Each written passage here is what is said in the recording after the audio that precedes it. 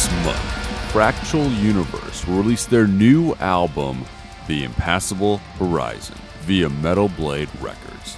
As one of the most complex and compelling progressive metal works of the year, The Impassable Horizon also features the introduction of frontman Vince Wilquin's newly owned saxophone skills, which take the French quartet's music to the next level. Purchase your copy of The Impassable Horizon now at metalblade.com/Fractal Universe. Once again, The Impassable Horizon, the new album from Fractal Universe. Go to metalblade.com/Fractal Universe and pre-order today.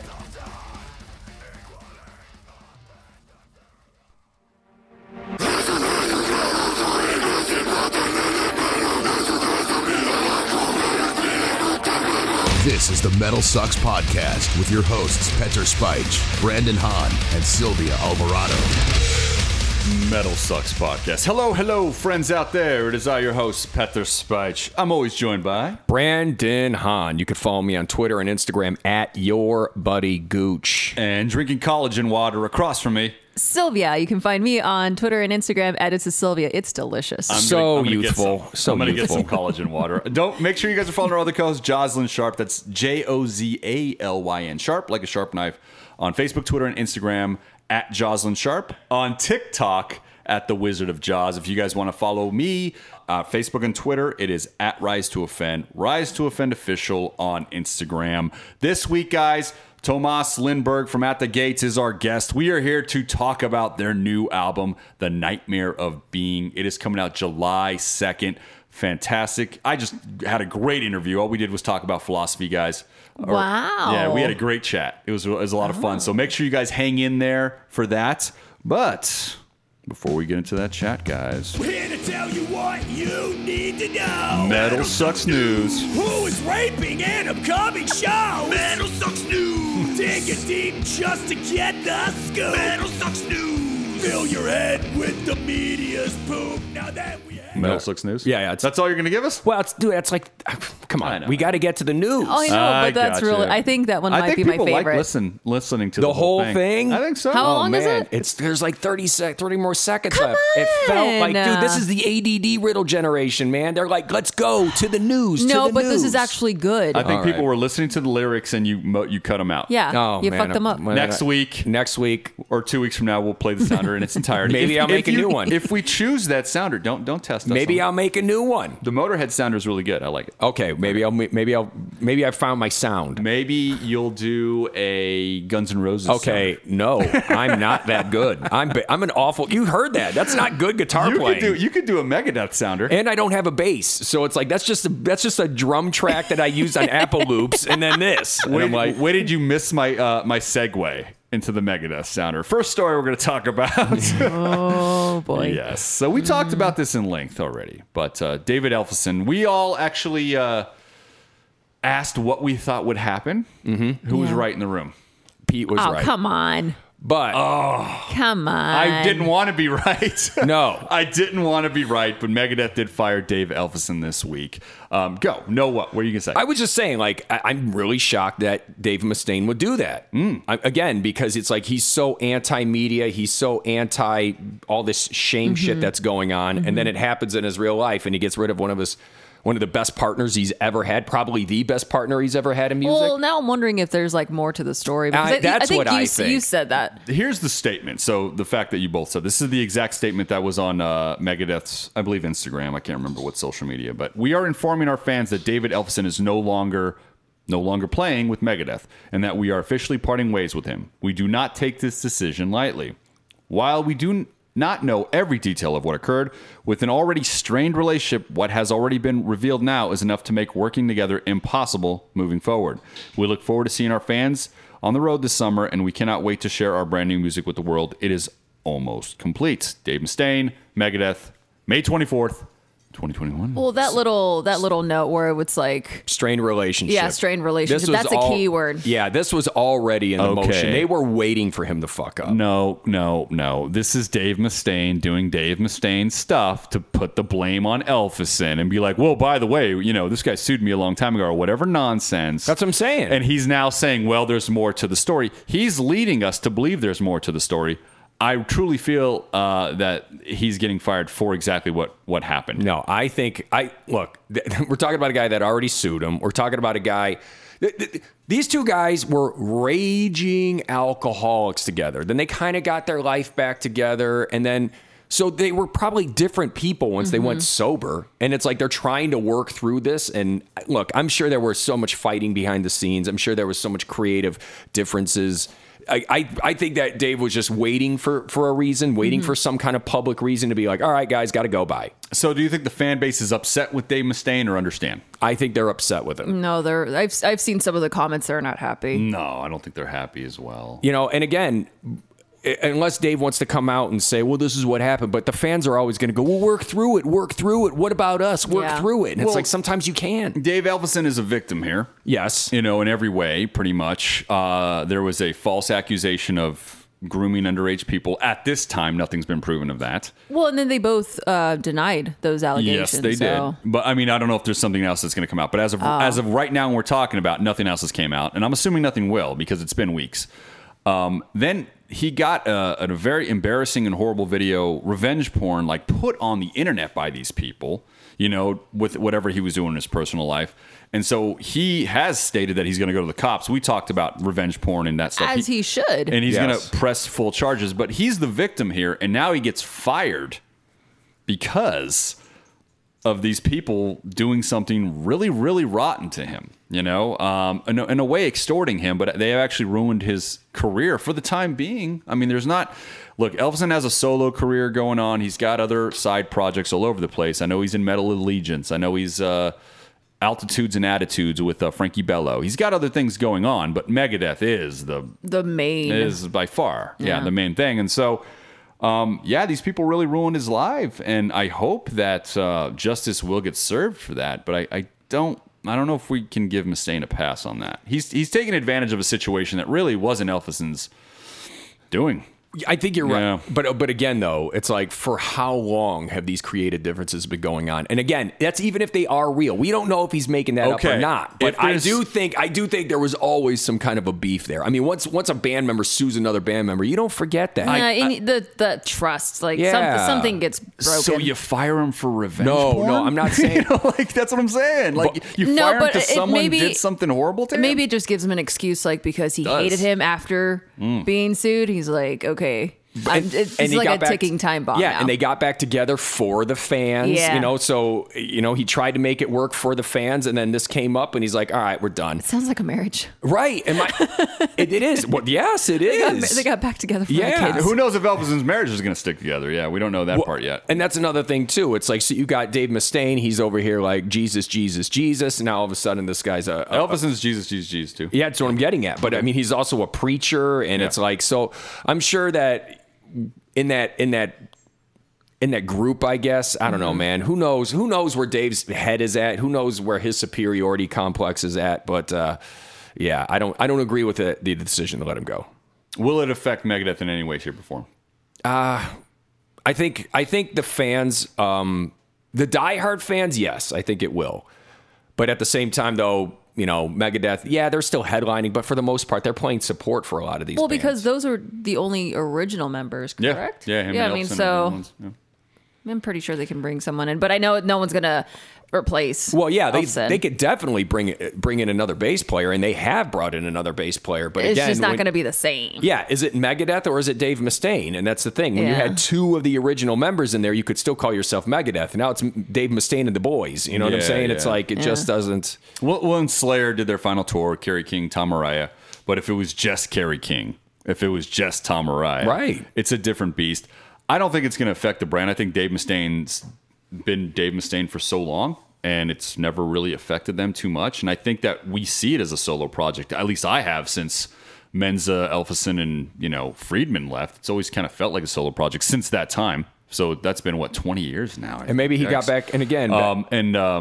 so I don't think it's going to affect the new version of Megadeth in any way, shape, or form, personally. But I just think that there is just a lot of bad blood, and I think this is just kind of Dave's way of just going, look, I've been wanting to get rid of this for a while, get rid of this headache, and get control of his band back. You know, and 10 years since Ellefson came back, 10 years to Megadeth. I think it was 2010 to 2021. So they lasted a long time. So let's go on to our next story.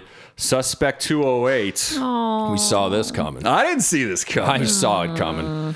Well, We first heard about them. Go ahead. The foreshadowing was when the rest of the members were having beef with Scott Weiland's kid, Noah. Noah. Yep. So, and then Noah kind of got into his like rant, and he's like on drugs and all these postings on social media. So I think that was a lot of the foreshadowing, like, oh, this is not going to end well. Now, for people that don't know, Suspect 208 is a band that came out with famous dads, right? Yes. So Slash's son is in there. Robert London. Trujillo from Metallica's Yeah. son's in there. And then at the time, Scott Weiland's kid, Noah, was the lead singer.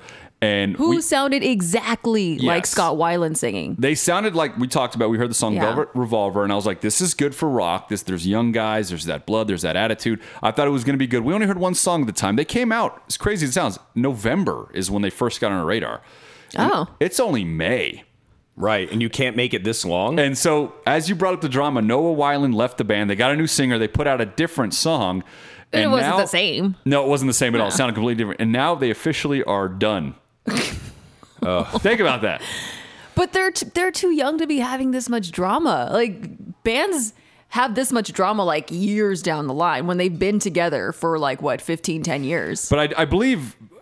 yes, I agree with you, Right? but I believe there's money and all these things that come into bands early on, where now it's like, it almost seems like this was just a hobby for these guys to kind of just figure it out. And they're all, I mean, look, I don't want to say they're all entitled, but they don't have to work for a living. Their fathers are rich. You know, I don't know about how much money everybody makes, but I'm pretty sure if your dad's Slash, you don't have to really take much shit. I'm sure you have to. But I mean, I think it also goes back to because they have fathers who are very rich, they don't have to, they have different dramas, different problems because more money is involved, fame is involved. Fame is completely involved. Do you think it has anything to do with? Do you think that youthful people are just don't have the same work ethic as modern day people? Brandon, you go first. I think when you're rich, hell no, they don't. Oh, come on. No, I'm going to tell you, especially if you're young and Wasn't rich. there like a 19-year-old astronaut or some shit? Okay, I'm saying if you're young and rich. If you're young and rich, Right. and and you already have this clout, and you already know that all I got to do is slap my name on it, and at least someone's going to pay attention to my show. You know what, Noah? You can get to it. Yeah. I know what he just did there. Yeah. You like that? I didn't like it. I think he used it the last time too. I don't know. He did. And it didn't work. reused it. It totally worked. No. It totally worked. Not this time. I probably laughed. This the time last it failed. Do you guys think the band will get back together by next November? Noah. No. I think so. I'm going to say yeah. No. I think Suspect 208 is going to come back with Noah Weiland and the other guys, and it's going to be like, nope, you think it's done? It's totally done. Well, again, No, when you got because- the lead singer, I've never seen a lead singer. Again, the guy's like 19 years old, so he's going to act like a fucking moron. But it's like he's on the Instagram going, no, the other guys are bitches. You're the one on drugs. You know what I mean? Yeah, and it's like, you're the one that fucked up. And again, all these people, they Also- just can't see it. Just like Scott Weiland couldn't see where he was going wrong for so long, And dude. then, It's what happened? It's like, dude, it's so sad. I hope Noah gets some help because he is very, very talented. He could have like a great career as a second generation artist. It's like, I'm pulling for him. Yeah. But it's like, come on, man. If you're going to keep doing the same shit your dad was doing, come on. Somebody's got to pull him aside and be like, dude, You can break the cycle. Yeah. Look, this is your path right here. Your dad's no longer here to raise you. You know what I mean? You barely even knew him. And it's like, come on, man. Like, get it together. And he was in the band for like 3 months. Yeah. Yeah, so the 6 month time, he only was in there 50%. Like if this band had a Wikipedia page, it would say November 2020, Yeah. to May 2021, band members, past members. Yeah. You know, like it's quick. Yeah, and there's already past members in 6 months. yeah, Like, yeah. there's a Like, problem. Yeah. Yeah, And yeah. I don't think it's just Noah Weiland. I think it's everybody. That's what I'm getting at. It's all of them. You have a bunch of entitled, young, talented, yes, but you have a bunch of entitled young rock stars who know their name name carries weight. How can you? But do you think if they didn't have those names to back them up, would they still act like this? No, I don't think so. They would work a little bit harder. I think they would work a little bit harder. And I think when you walk into a situation and you know people want to work with you, you're not going to be so quick to meet somebody in the middle. You're not going to be so quick to compromise. You already know what the right thing is. Oh, my dad was Slash. My dad was Robert Trujillo. Look at the bands that they were in. It's same thing with Stone Temple Pilots. It's like, how do you find all these people?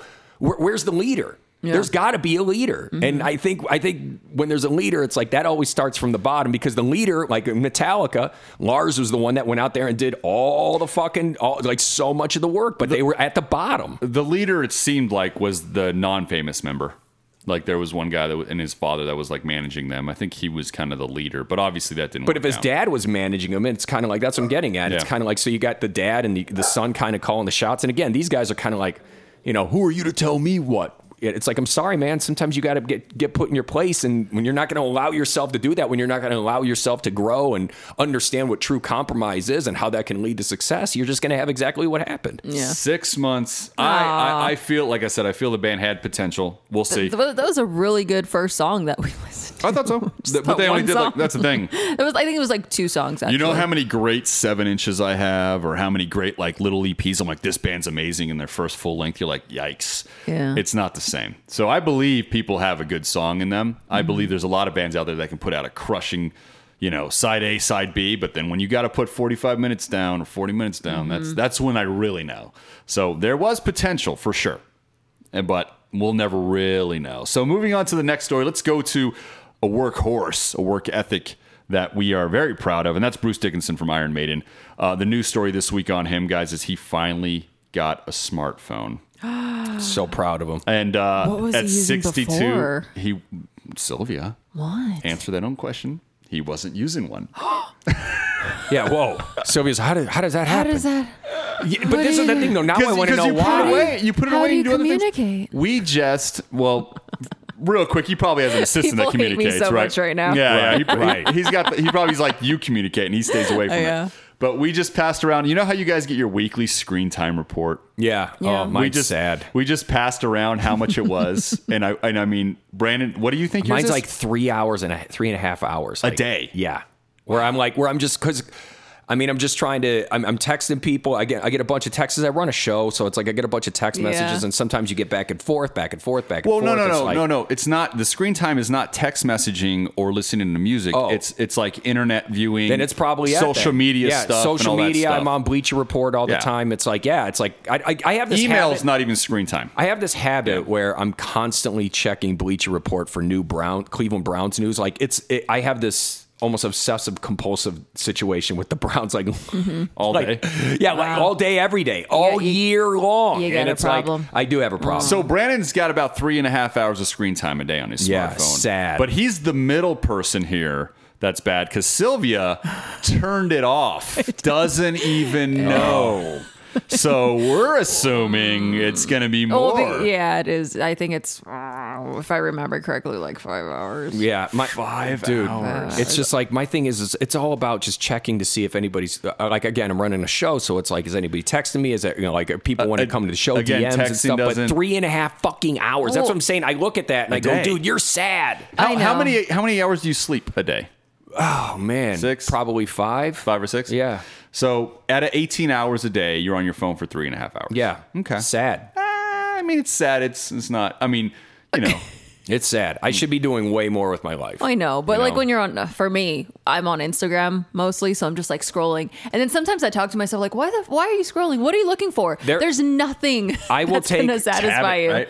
This is what'll happen. I'll get a funny video, right, and then all of a sudden I start going down the rabbit hole, and it's a bunch of other funny videos. Like I saw this one where this guy was trying to carjack some dude in a car, and he runs out with his gun in front of the guy. He's like, "Get out of the car!" And this guy just hits the gas and blasts this guy across the street. Like it was nuts. Would you rather see that video or read 10 pages in a book? See that video. Okay. Every fucking time. And that's where we're different. Justice was served. Because I got called out on my screen time by my wife. And she was like, "Are you serious with this?" And I showed you guys a picture of it. Yeah. And I had 10 minutes a day. That was Fantastic. it. And she was like, "Are you fucking kidding me?" Get I'm like, outta here. But that's why if I'm not on my phone talking, because I'm not a texter either. I'm like, you call me if you got some shit. Yeah. Because that's how I'm a productive. I mean, I do have to do email and stuff like that. Yeah. But if I'm not talking or emailing, my phone is away from me at all times on a charger. If it rings, I go to it. If it dings, when I get to it. If someone texts me, it's like, and I'm watching a movie, I don't go check my phone. I'm like, I'm going to finish this movie. I'm going to read this book. If it rings, I go to it. So for me to actually... All right. Now I know. For me to actually like... I'm going to call him up. Pete, look at this video. So now Brandon's mad. He's like, why does this guy text me? Because people have this in tune thing to get texts right away. Oh, no, I know. I don't. Yeah, you know me. But a lot of people are like, what's taking so long? It's been 20 minutes. And it's like... That's me. If it's something serious... My phone is... If it's something serious, so I'll text you like, I'm like, dude, seriously, I need you. And if you get bing, bing, yeah. You'll call me. I'll call you, if it's something serious. If I get 6 bing, bing, bings in a row, I still don't go. I'm like, man. That would drive me nuts. Yeah? Because I'd be like, someone's mad at me. Oh, no, I'm never mad. I'm reading a book or I'm doing something with the kids. 10 pages in a book. Yeah. Or dude, you know what? Even if you have children out there though, and you sit down and you're teaching them, like I'm teaching my kid how to write and do sentences, and you guys sit over them and watch it. So when you have a ding, if I go over there and check my phone and come back, now he's confused, right? Or if he's reading to me, so it's you have to be present. And this thing takes you you're just not present. So yeah. The 10 minutes is a record. Last week, I want you to know, it went up 76% to 20 minutes. Yeah. Yeah. And you know why? Because the NBA playoffs started and I checked scores. So it did go up 20 minutes a day.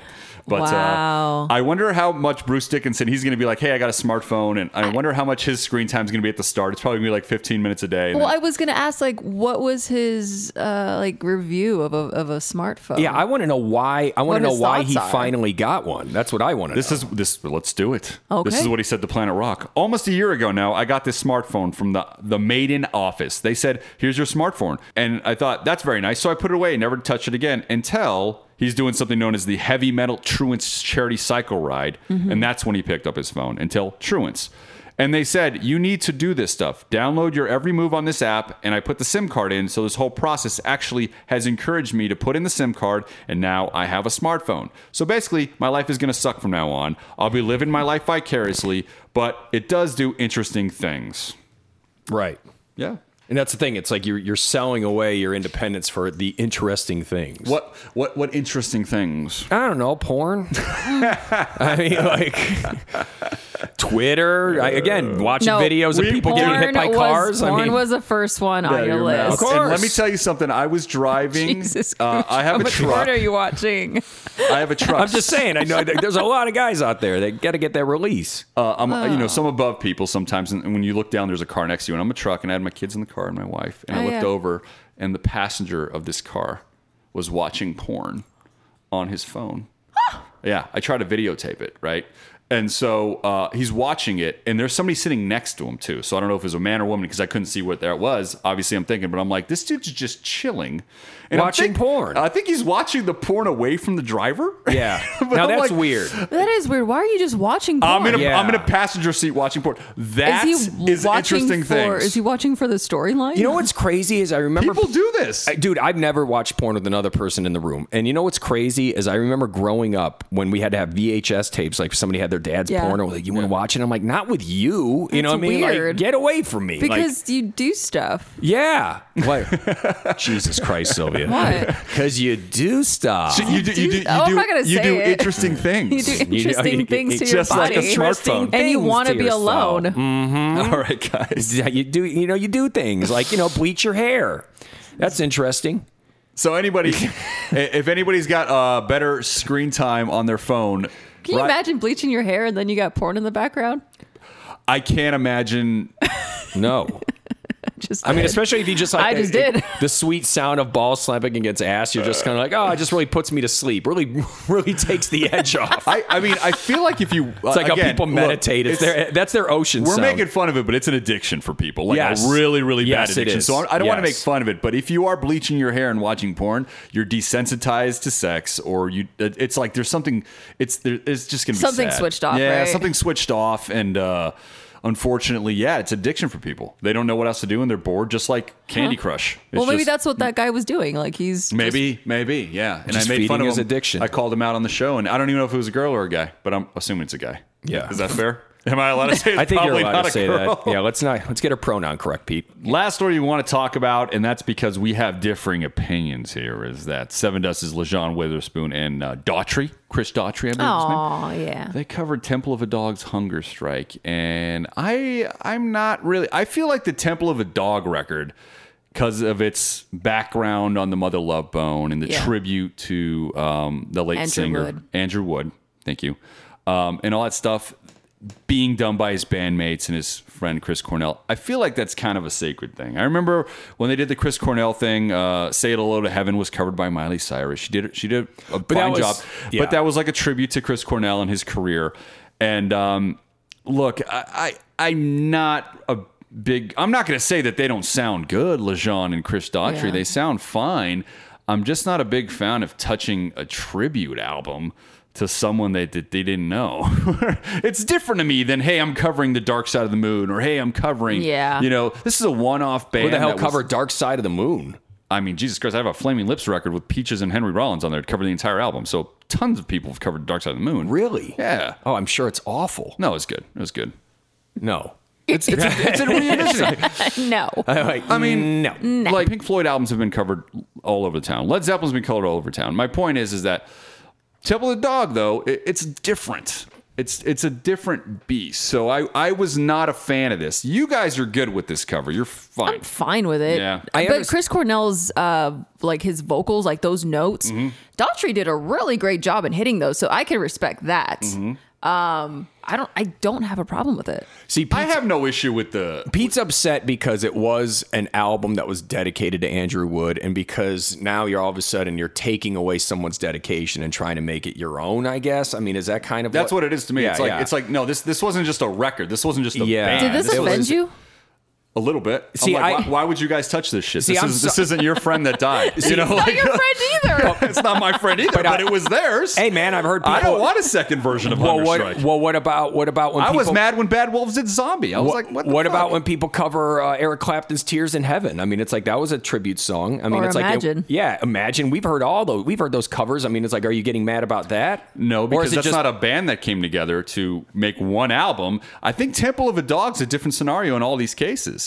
I believe it's a band that came together to do one album, to do a tribute to their friend, their late friend, and did nothing else. They did some reunion tours and they did some shows together later on in life. But my point is that this whole project was like this thank you and moving on before they went on to their other bands. So it's, to me, it's almost like being like there's some significance to it. There is some significance to the timing, to the person. I think when you listen to that record, to the timing when that album was released. Yeah, Andrew Wood, you learn about Mother Love Bone, and you learn it's like this whole thing where, hey, if you covered any Chris Cornell song, whether it be from Higher Truth or all the way down to whatever, any Soundgarden song, if you were to cover any Soundgarden song, I don't think it's the same, because that is, in essence, not this tribute album and this beautiful, like every one of those songs, so whether it be Reach Down, like this is to me one of the defining rock records of that generation. Yeah, but what if there was significance for Daughtry and LaJauwn?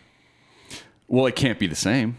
Well, no, but it's just a great tune. And hey, dude, I get it. If you cover a tune, like I hear songs and I'm like, metal band, cover this in some way. You guys will get really popular. It'll be a hit across the radio. Like, I remember I just heard Digging in the Dirt by Peter Gabriel. I'm like, what metal band's going to do a new metal cover of that song? It's going to be fucking a huge hit. I get covering songs by artists that have this inflection, like Zombie was a huge hit for Bad Wolves.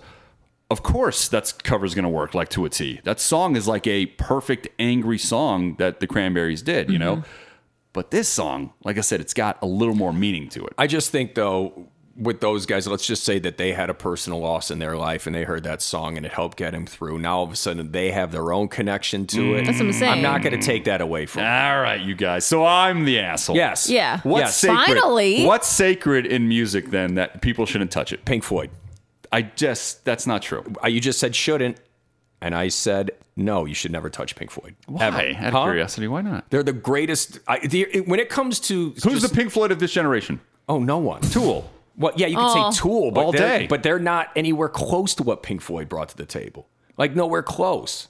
I'm sorry. Like when you I don't know if I agree with when that. you look at a double album like The Wall, and then then you got Wish You Were Here, and there's 3 albums. There's 3 albums that Pink Floyd just are they're so masterful. And it's like, and then you can go even further, Delicate Sound of Thunder and Animals. But it's like, when you look at Wish You Were Here, The Wall, and Dark Side of the Moon, it's like, dude, those were foundational albums. Okay. And it's like, and I don't know, there's just no way, whenever they put Tool in that category, I'm like, look, I get what you're trying to say, but dude, it's so sonically just. Lateralis, you can put right next to The Wall 30 years from now. No. I think so. I loved Lateralis. I did. Okay. I think Anima you can put right next to Dark Side of the Moon. I'm just saying, like, they have these foundational albums that nobody will be able to touch that will be listened 50 years from now. You don't think people will be listening to Tool? I think, of course, 50 years. Yeah. But I also think that 50 years from now, they're probably going to be covered by a couple of times because, again, nowadays, because everybody's attention span is so short, you have to throw out there something that's familiar. So they'll go, okay, let me give them a shot. That's what this song is to me. Okay. Even though I'm the asshole, this is just familiarity. People aren't going to go down the rabbit hole. This is going to be a big hit for these guys because you said they sang it right. They did it vocally. They did it justice. But this is a tribute. But what if you get someone who listens and they're like 16? They're like, oh, I really like this song. Oh, it's a cover. Oh, it's a cover by Temple, or it's a cover from Temple of the Dog. Let me, look more into that band. Oh, it's Soundgarden is involved. Oh, Pearl Jam is involved. Oh, Mother Love Bone is involved. If their first, this is what I think, and I stand by this. If your first initial reaction is the cover or the remake, if it's a film, then that's what you're going to like. You're never going to go back and be like, that's better than what first grabbed me. I'm not going to know. That's from my experience. That's not true. That's not true. I'm the asshole here. That's not fair. No. I've heard covers where I go, well, that's really good. And then I listen to the original. And you're like, that's why that's the original. I fall more in love with the original because it's like, it was the original. I'm sorry. Like, I meant this, again, when you're my age, and you've already felt like you've heard every new sound that could possibly be brought to the table. And with how artists are being just limited nowadays because everybody has got that short attention span. It's like, you're never going to have like, the only band that can do a 6-7 minute song is Tool. You know what I mean? Or, obviously like metal bands, but I'm talking like, when you're talking like popular radio and stuff like that, yeah, everything's like 3-4 minutes long. Oh, you're talking about radio play. Like commercial radio. Yeah, there's not a lot of bands that are putting out 10-minute songs. But not even like, the Metallica, the 5 minutes. But unfortunately, though, it's like you kind of have to do that nowadays just to kind of get somebody to give your band a chance. I mean, that's where we're going at. That's like the SoundCloud. That's like the YouTube. It's like hopefully you can get on one of these Octane shows that here's a new music, and then they throw it out there, and all of a sudden you're singing the words to a song you never heard before, but you know the words because it's cover. Mm-hmm. You know what I mean? So you're like, oh wow, this is really cool, and I like where they break it down here. I like where they change things up here. And again, if they sing it right, and if you're somebody who really respects a voice and respects talent, then you're winning points. Yeah, you're winning. Yeah, exactly. I don't think it's going to hurt you. Okay, well, I am the asshole. I'm the asshole in this conversation. You guys, write me, rise2offend@gmail.com. Am I the asshole here? Or it's asshole at rise2offend@gmail.com. No kidding. Don't have them right to the wrong place. Attention, asshole. Yeah. I don't think people should cover Temple of the Dog. No, I stand by that. That's fair. It's fair. No. Look, I think it's fair. I think it's fair. No. Leave the band alone. No. 16-year-old kids, you can hear the original version. It's everywhere. But at the same time... well, how would they know if they don't hear this cover? You don't know. Well, radio stations still play the original version. Right. Well, yeah, so you don't need to hear the cover. But it's not like the song's going to go away. Hunger Strike's not going away. And the funny thing is, it's not still like getting radio play. And the funny thing is, it's not like Lejean is, 19, 20 years old. That's true. Was just as old as probably Chris Cornell. Yeah. Both these guys. And that's what I'm saying. I think it's fine. But when people team up, though, they always do covers. They always do covers. You wouldn't expect Daughtry and Lejean. And that's the thing with Daughtry. Like Daughtry, you want to talk about like a popular voice. That's the kind of voice that would resonate with America. He was on American Idol and stuff like that, and he had his fan base that way. And then obviously Lejean coming in with Seven Dust. So again, I just think it's just a song to get people tweeting, but I don't know the reason why they covered it. And if I do find a legit reason, then maybe I'll back off. Yeah. Or maybe if they do give us a good legit reason, I think Pete should back off. Yeah. Oh, I'm backed off already. Back off. I'm backing off and I'm moving forward. Back off, ho. Moving Back right off, forward ho. to the interview, guys. Let's do it. Here's my interview guy with Tomas Lindberg from At the Gates. Everybody, what's going on? Petter, Metal Sucks Podcast. On the phone, I got Tomas from At the Gates, and we are here to talk about the latest record, the new record, The Nightmare of Being. It's coming out July 2nd. Now, let's jump into the philosophy of this record, because I know that the concept, if I'm not mistaken, is about pessimism, and kind of a lot of the philosophies about that. Tell me how you went down this rabbit hole and your feelings about what you've learned when studying kind of the mindset of being a pessimistic person.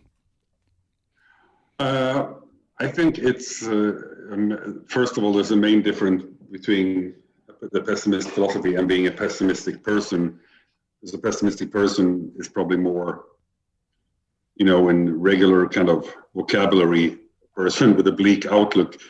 Pessimism is more what I learned is about kind of embracing the idea of there's no answer and all those kind of aspects to it. And maybe also, how can I say it? Confront that and also be aware of your defense mechanisms to tackle that you do in everyday life.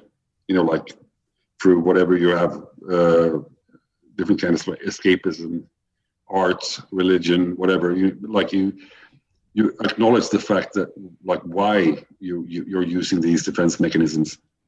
And I guess, I'm not a pessimist per se. I was just intrigued by the whole idea of it. But I found some interesting thoughts there, and actually gave me a little bit more positive outlook on life, which might sound weird, Yeah, there's never going to be a disappointed pessimist, basically. Yes. You get what I mean? Absolutely. No, I've actually come to terms, and I feel like, I don't know if I put this philosophy together, but I come to terms with a lot of things that I think have helped me be more positive, where I was really stuck up on I need some sort of truth in a lot of things. And then I've kind of given away that truth's only mathematical, like 2 + 2 = 4, science, things like that. But truth between humans and individuals, it's all from their own perspective. And giving up on things like that being black and white, even justice. I don't feel there's a lot of time to focus on what people feel justice means. Giving up on a lot of those things that I think are out of my control have given me a more positive outlook on life. And it sounds like it kind of comes in line with this philosophy that you're reading. Is that kind of correct or no? Yeah, that's exactly 100% right. And basically I was just, as usual, frolicking through books that I got recommended, and I just stumbled upon this Ligotti book, The Conspiracy Against the Human Race. And it's kind of like an introduction to the ideas of pessimist philosophy. And of course, he goes through all the classics like Schopenhauer, Kioran, and all these. But he wrote, it's kind of what he called it, like not scientific per se. It's more like an essay, Mm-hmm. Yeah. So he drags you in with his way of thinking, in regards to these like masters of pessimist philosophy. And of course, I got intrigued and started reading a lot of the original sources as well. But for me, it was more like, as I said, draw out from this philosophy the ideas that kind of resonated within me. And I guess with the age and experience also comes the idea that, you're never going to be fully learned and never have a full view of life. And just piece together some ideas that make you go through life a little bit easier, Yes, absolutely, man. No, I completely agree. And I think that I'm 40 right now, so I'm a couple years younger than you, but I think that I needed that to start moving ahead in my life. I think all those other philosophies and thoughts that I had growing up, I think were more based in fear. Like, I think I was motivated most by that, and that held me back in a lot of aspects. And I do feel the youth will always attach to that, because your defense mechanisms have to come from being afraid of some outlook that your imagination puts you in, right? Do you agree with that? Exactly. it's just like identifying these defense mechanisms and like, why do I cling on to this? Of course, it's a little bit, hypocritical a little bit maybe from my side, because of course I embrace art as a escape a little bit, but as long as I'm aware of that, why I do it, why does it make me feel good to express myself in art, and to like acknowledge that a part of it might be a defense mechanism. I mean, this album, of course, is done within the pandemic period, and of course it was our way of dealing with it was to go further into the record and making it bigger and more eclectic or whatever, and that's of course again a defense mechanism. But as soon as you're aware of that and you can put it in a box, you know why you function a certain way, and that makes it easier. Yeah, dude. No, absolutely. There's a lyric from the album, and I don't have the physical copy, but I was lucky enough to get to listen to the album, before the interview for quite some time, and I'm completely enthralled in it. But there's a lyric that hit me every time on the title track, "The Parasite of the Subconscious," and I every time I'm like, this means this means that, because I feel like that is such a powerful lyric for me as an individual at this stage. Tell me about how you came up with that, and maybe what it meant to you when you put those words together. It's a little bit about exactly what we talked about, like to kind of be in contact with your fears and your struggles, and know how they affect you. That it won't make the troubles go away, but it makes you, how can you say this? The awareness of it makes it easier to bear. I mean, there will always be some shit thrown at you every day, like in your life. There will always be some kind of depression going on or whatever. But as long as you can acknowledge the fact and learn to live with it, work with it. And like the subconscious is a big thing about that, I think, because we're kind of socialized into these fears since day one. As you mentioned, with youth and growing up, it's like it takes a lot of effort to just see clearly through all of that, I guess that's what I'm reaching for. 100%. I love it. The parasite of the subconscious. For me, when I was growing up, I was always like, I have to annihilate any weakness, anything like that. But by doing that, I would desensitize myself and I wouldn't feel, right? And so I then at a certain point, I was like, I have to do the opposite. I have to acknowledge and be aware of my weaknesses for whatever reasons, so I can continue to feel and connect with humans. And it's crazy that the greatest commodity to me of all time, and I think money, whatever anybody talks about, the greatest commodity in the world is youth, right? But our mind is never mature to the point where we can enjoy that commodity. It's that's when you talk about like the hypocritical kind of feelings that we have with art versus thought process. But life works that way, where we're always kind of, It's just feel like you have to like let go of it a little bit, and just like, I mean, people with depression, like can almost be afraid of those feelings. Until they are, learn to live with it, and then it's okay to feel shit, It is. And stuff like that. And I think it's okay. Today is less shit than yesterday or whatever, Yeah, it's the breakthrough. I think it's exactly like you said. I think it's okay, and I think life becomes much more meaningful when you accept those feelings as just real and not fight against them. Yeah. And they can live a little bit more fully, I guess. Of course, now it feels like you and me we're talking about this grand outlook on life, but it's just like some things that I've learned through all this has made me a little bit like easier, I guess. For myself to go through this really brutal times that we've been through. Yeah, absolutely. And it kind of put a finger on it in a good way for me. But of course, also like the whole aesthetic of the philosophy, the bleakness, the melancholy, the depressive, almost oppressive elements, is of course also aesthetically perfect for a death metal album. That's something I couldn't let go. Mm-hmm. No, absolutely. In the audience, like I said, it speaks to us very well. Now, I do want to talk about, everybody, one more time, reminding you guys, if you haven't pre-ordered yet, The Nightmare of Being is coming out July 2nd, guys. Make sure you're doing that. But I do want to talk about the overall vibe musically to the record. There's a lot of elements, you guys got bit by a lot of different things on this record. There's obviously the excellence at the gates, death metal, but there seems to be like a doom element kind of on it as well, and many other elements. Tell me about what the vibe was you guys were going for during recording this in the pandemic.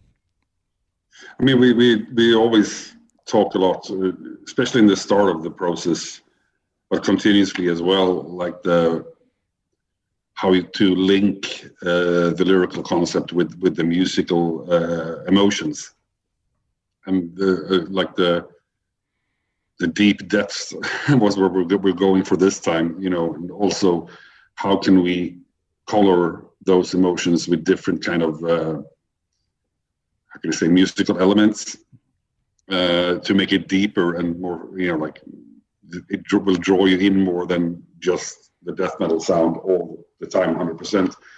And I think that was the vision then we went in with, and maybe even let go of our boundaries even more, to dare a little bit more, to let the emotions carry it further than before. That's where you have all these the proggy influences, the doom, as you said, and all that, like almost minimalistic at some points. To the emotions was the most important, even for the music. Yes, dude, and the track that it stands out is for me from the first listen was Garden of Cyrus, because it sounds like saxophones in that track and almost like a spoken word performance from you. And the amazing thing about it leads right into a symphonic element before we're hit with a classic kind of death metal sound of Touched by the White Hands of Death. Now, was Garden of Cyrus, was that a difficult track for you guys to put together because of the saxophone elements and all those other parts? I guess it was not difficult, as in we knew where we wanted to take it, especially, like I said, emotionally, and we had an idea of the outlines of the instrumentation pretty early on. Of course, it's like a big project, but it's a fun project to work on. It's fulfilling in the sense that you know that you're leaving the safety, the safe nest a little bit. But I guess, for example, the saxophone is the first time that we ever had an improvisational piece on an At the Gates record. And improvisation and metal usually don't go hand in hand that well, because metal is more about precision and, serious orchestration and meticulousness. And it was interesting to see what a freeform jazz musician would do with that, the chord progression or whatever.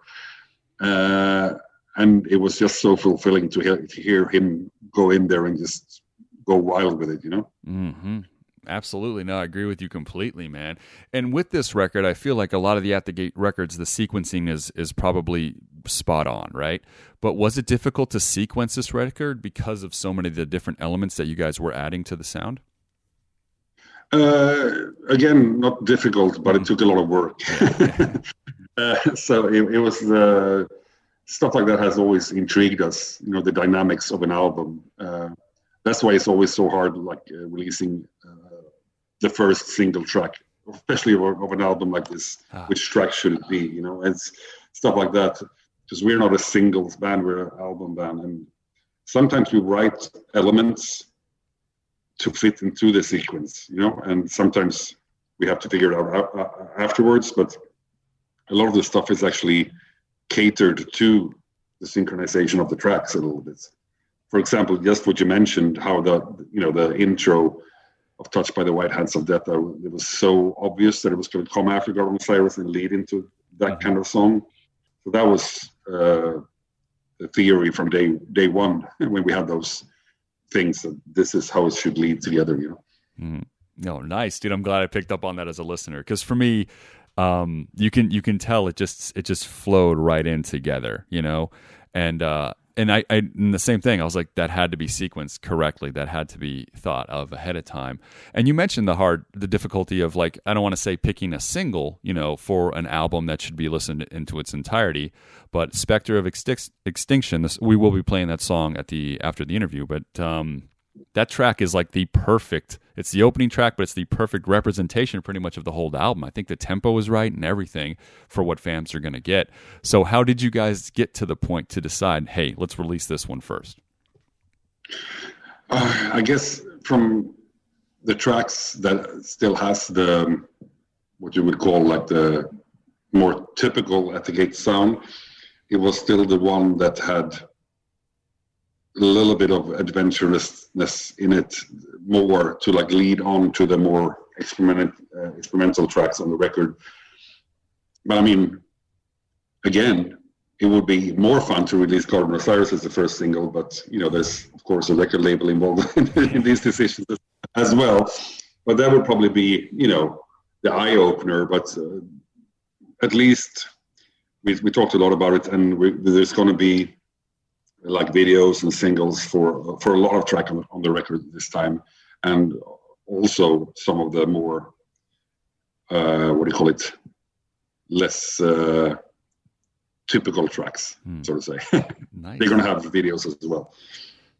Beautiful, man. Exciting, guys. So fans, singles all the way up for the next couple months. It's gonna be great, dude. Now you did get a guitarist, Andy LaRocque, from obviously King Diamond on this record. Tell us how he got involved, and pretty much how that whole story came together.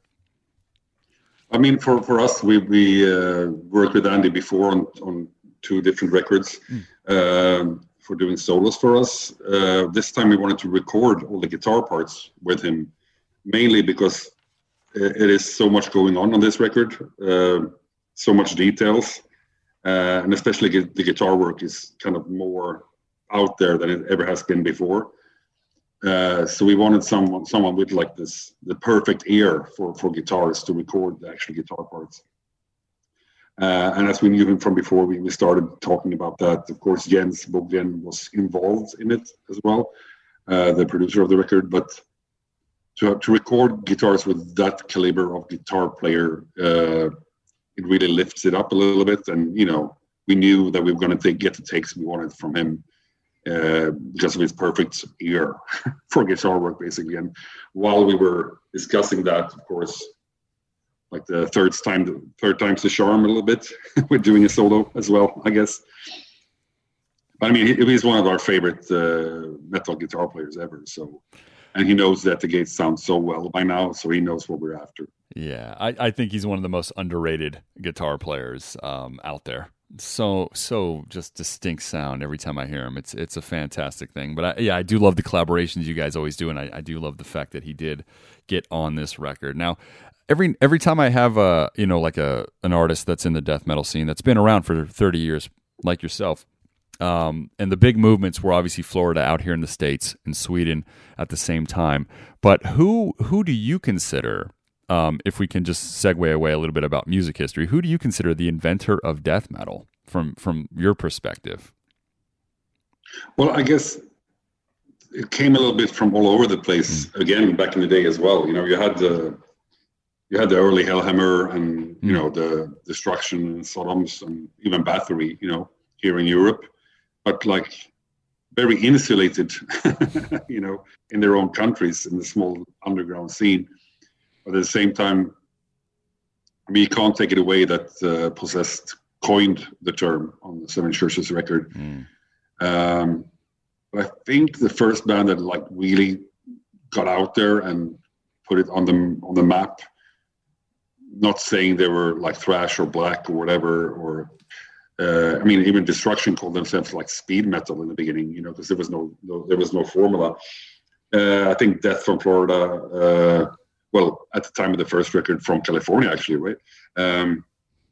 Were the first to like ever release a proper death metal album in that sense, for me at least, like an underground band that came from the tape trading scene. So I think that's like the first like proper death metal band, even though it has been touched upon like cornerstones from all over the place before. Yeah, dude, I agree with you. That's great. I've heard many people say Seven Churches, but I feel like that's the first death metal vocal style, and you're right, he coined it, but it does sound very thrashy to me. Where Scream Blood. Go ahead. Yeah, but it's still like Possessed is a total different beast altogether because of the crazy guitar work and everything. It's like that's over the top in so many ways. I love it. Yeah. I mean, then you still have the isolated bands as well. You have Slaughter from Canada. You have Repulsion. You know, there's tons of them out there that were super early as well. So it's very hard, but I love all those bands, of course. I'm an old school geek when it comes to death metal. That's awesome, man. Yeah, and Chuck Schuldiner was in Slaughter in Canada for a short time before recording Scream Bloody Gore, which I found out. So it's like, but yeah, Scream Bloody Gore, I feel the same way. I like having those conversations because the same names come up, but it's always, I wondered where it was coming from kind of on that side of the, the world. But it's similar thing is that's the pinnacle record from those two dudes, dude. Yeah, I guess so. I mean, of course, we've heard, as I said, similar stuff before from Battery and Hellhammer and Destruction and the likes, Sodom, whatever, from over here as well. But I think we still consider them like thrash, but very brutal thrash. Absolutely, yeah. No, that's so cool, man. So I want to. So 30 years, we just talked about it. 30 years in the scene, fantastic legacy At the Gates has, and your career with the many records you've put out, whether it be with Dysphere, The Crown, Lockup. They just announced that you're reunited with that band. So tell me about how you guys got kind of back together and what the new music is going to sound out when the Lockup record comes out. Well, I mean, it's been talk back and forward about that for a while, actually. Shane started mentioning the dual vocal attack he wanted. I mean, I just wanted to make sure that Kevin was on board for that idea. And when he approached me and said, like, yeah, I'm really into this as well. And we were, everybody were super isolated in their own little bubble during the pandemic. And we just started sending stuff back and forward. But I mean, it's pretty cool how it turned out because it's kind of like an experiment in that way that we never really got together at all. With At the Gates, we still did that, But for Lockup, it was more like, let's see if we can do this and what will happen. And I think it became a more adventurous beast because of that, the Lockup album. And it's brutal as hell, basically. And I'm really proud of it, and it's fun to share the vocals with Kevin as well. Great man, great vocalist. So, but we have total different styles, and when it blends together, it sounds crazy as hell, basically. It does. Dude, I'm excited. No, when it first was announced, I'm like, this is going to be really, really, really cool and interesting. So that is something cool. And and that's the thing is like, when we're talking about like the comeback record, At War with Reality was met with just so much love. Everybody loved it. We just talked about Possessed. I felt the same way about Revelations of Oblivion. I don't know if you really enjoyed that comeback record as well, but looking back on a couple years ago, At War with Reality, how do you feel about that right now today, after it's come back and had some years to kind of sit under it? I guess all albums, it's this is probably like the most I answer like a politician, but they are a picture of where the band is at a certain point, and you have to do those albums to reach where you are now.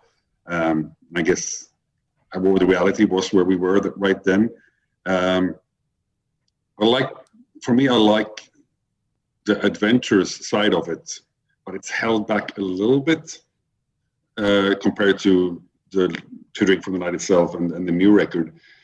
And again, you mentioned the parasites of the subconscious. It's probably down. This is before I became aware of those parasites, because even how much we felt, okay, we're doing this album for ourselves. There's no pressure. I mean, I don't know if you remember, but we actually, wrote and recorded the record before we even said anything about it to anyone. And that was like the whole idea was, if we were not happy with the end product, we would not release it. But still, of course, there was the subconscious pressure. And I mean, I like the record a lot, but I can hear like in the back of my head, yeah, here we are playing it a little bit safe, like catering to the Slaughter of the Soul fans a little bit more than we are doing now.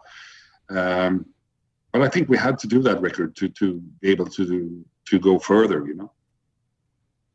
Yeah, absolutely. And I think with the growth, and it does follow, like you said, when it's technically they follow up to Slaughter of the Soul, I think that does follow kind of the pattern of the band. Like even though there was that break, there wasn't really a stop. And to get us to the next record and then here, I feel like the growth really worked out well for you guys. I don't know. Every record I'm a fan of, but what fans are going to get in their hands when you guys do get this new record is just something original, new, and like I said, but clearly at the gates. And I think that's a difficult thing for death metal bands to get to, especially at this point in their career. So that's got to be. Do you feel the same? Is it invigorating to know that? Yeah, it's really cool for us. Just like before when we talked about like all the saxophone, the prog elements, and all that. It's like people are going to wonder, like how does this fit into? But I mean, you still listen to an At the Gates song, it still feels like that. Mm-hmm. I think that's like the challenge that we had on this record, and we like challenges. Otherwise, we can't really move forward.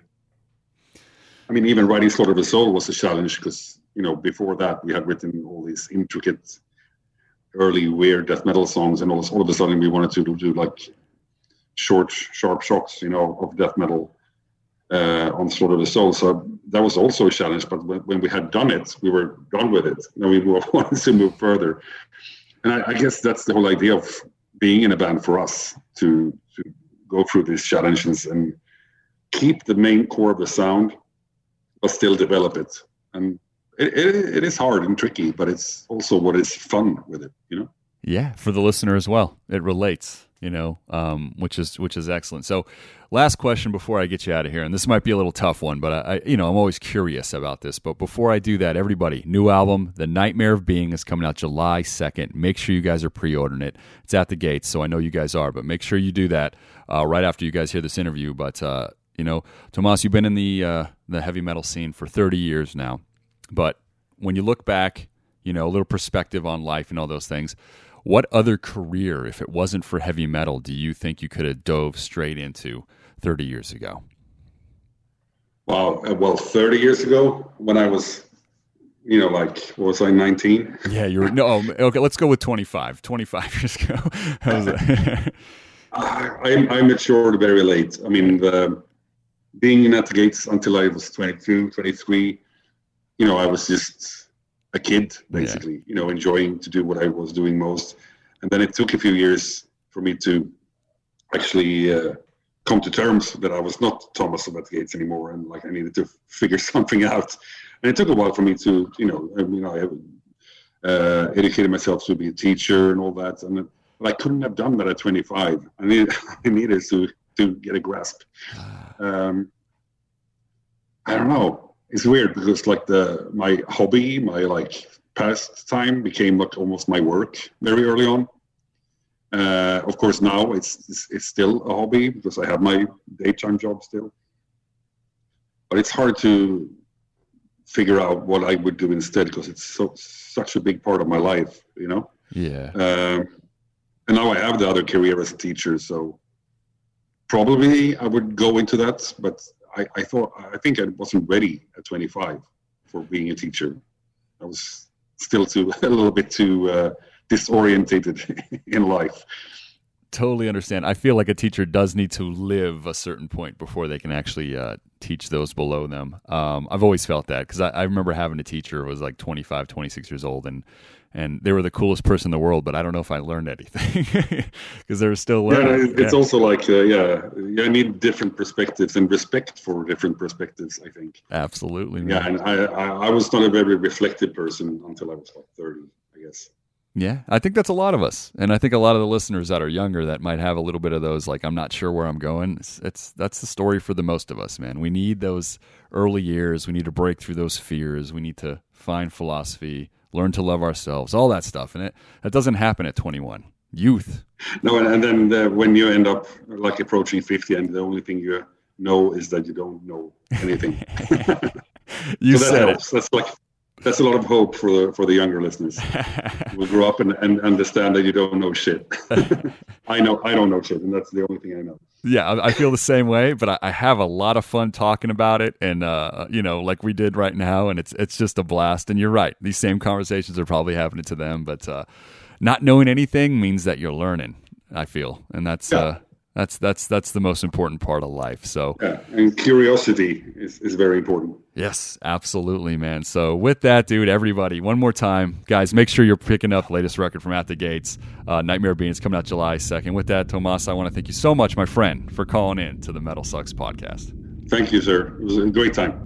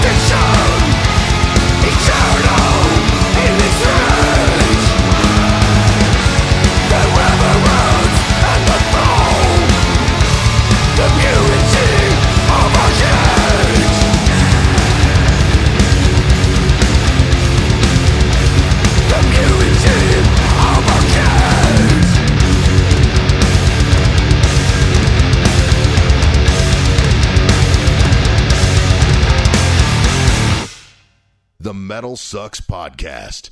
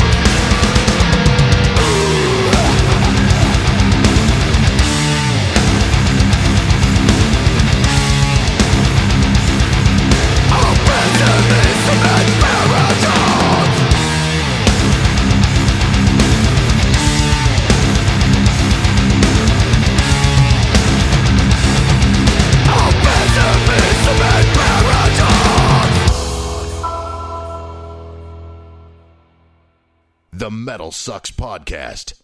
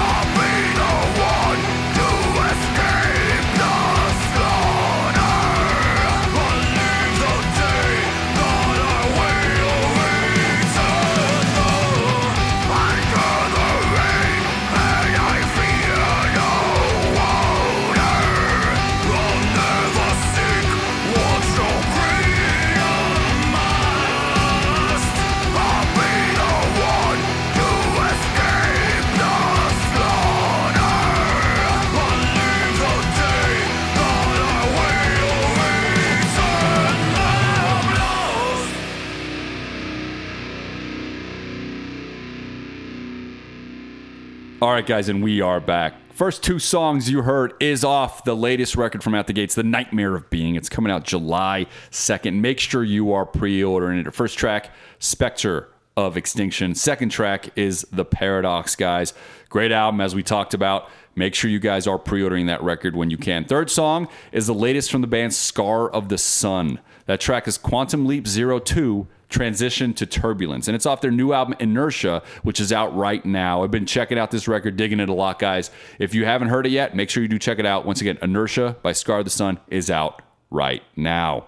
With that, I want to thank everybody out there for the 5-star reviews we keep getting on the good old Apple iTunes. You guys are the best. That is all we ask for on this show. If you got the time, you got an iPhone, you got the iTunes, just go over to Apple, hit 5 stars. Don't write any comments. We don't really care about comments. We just care about that number rising. And you guys, we truly appreciate you for all the work you do. And we appreciate you guys for listening to our other podcast, Rise to Offend, the documentary discussion podcast. We will be finishing the story of Chuck Schuldiner here in a week or so. So hold on to that, and then those 3 parts will be out on that other podcast, Rise to Offend. We got over 100 episodes over there right now, guys.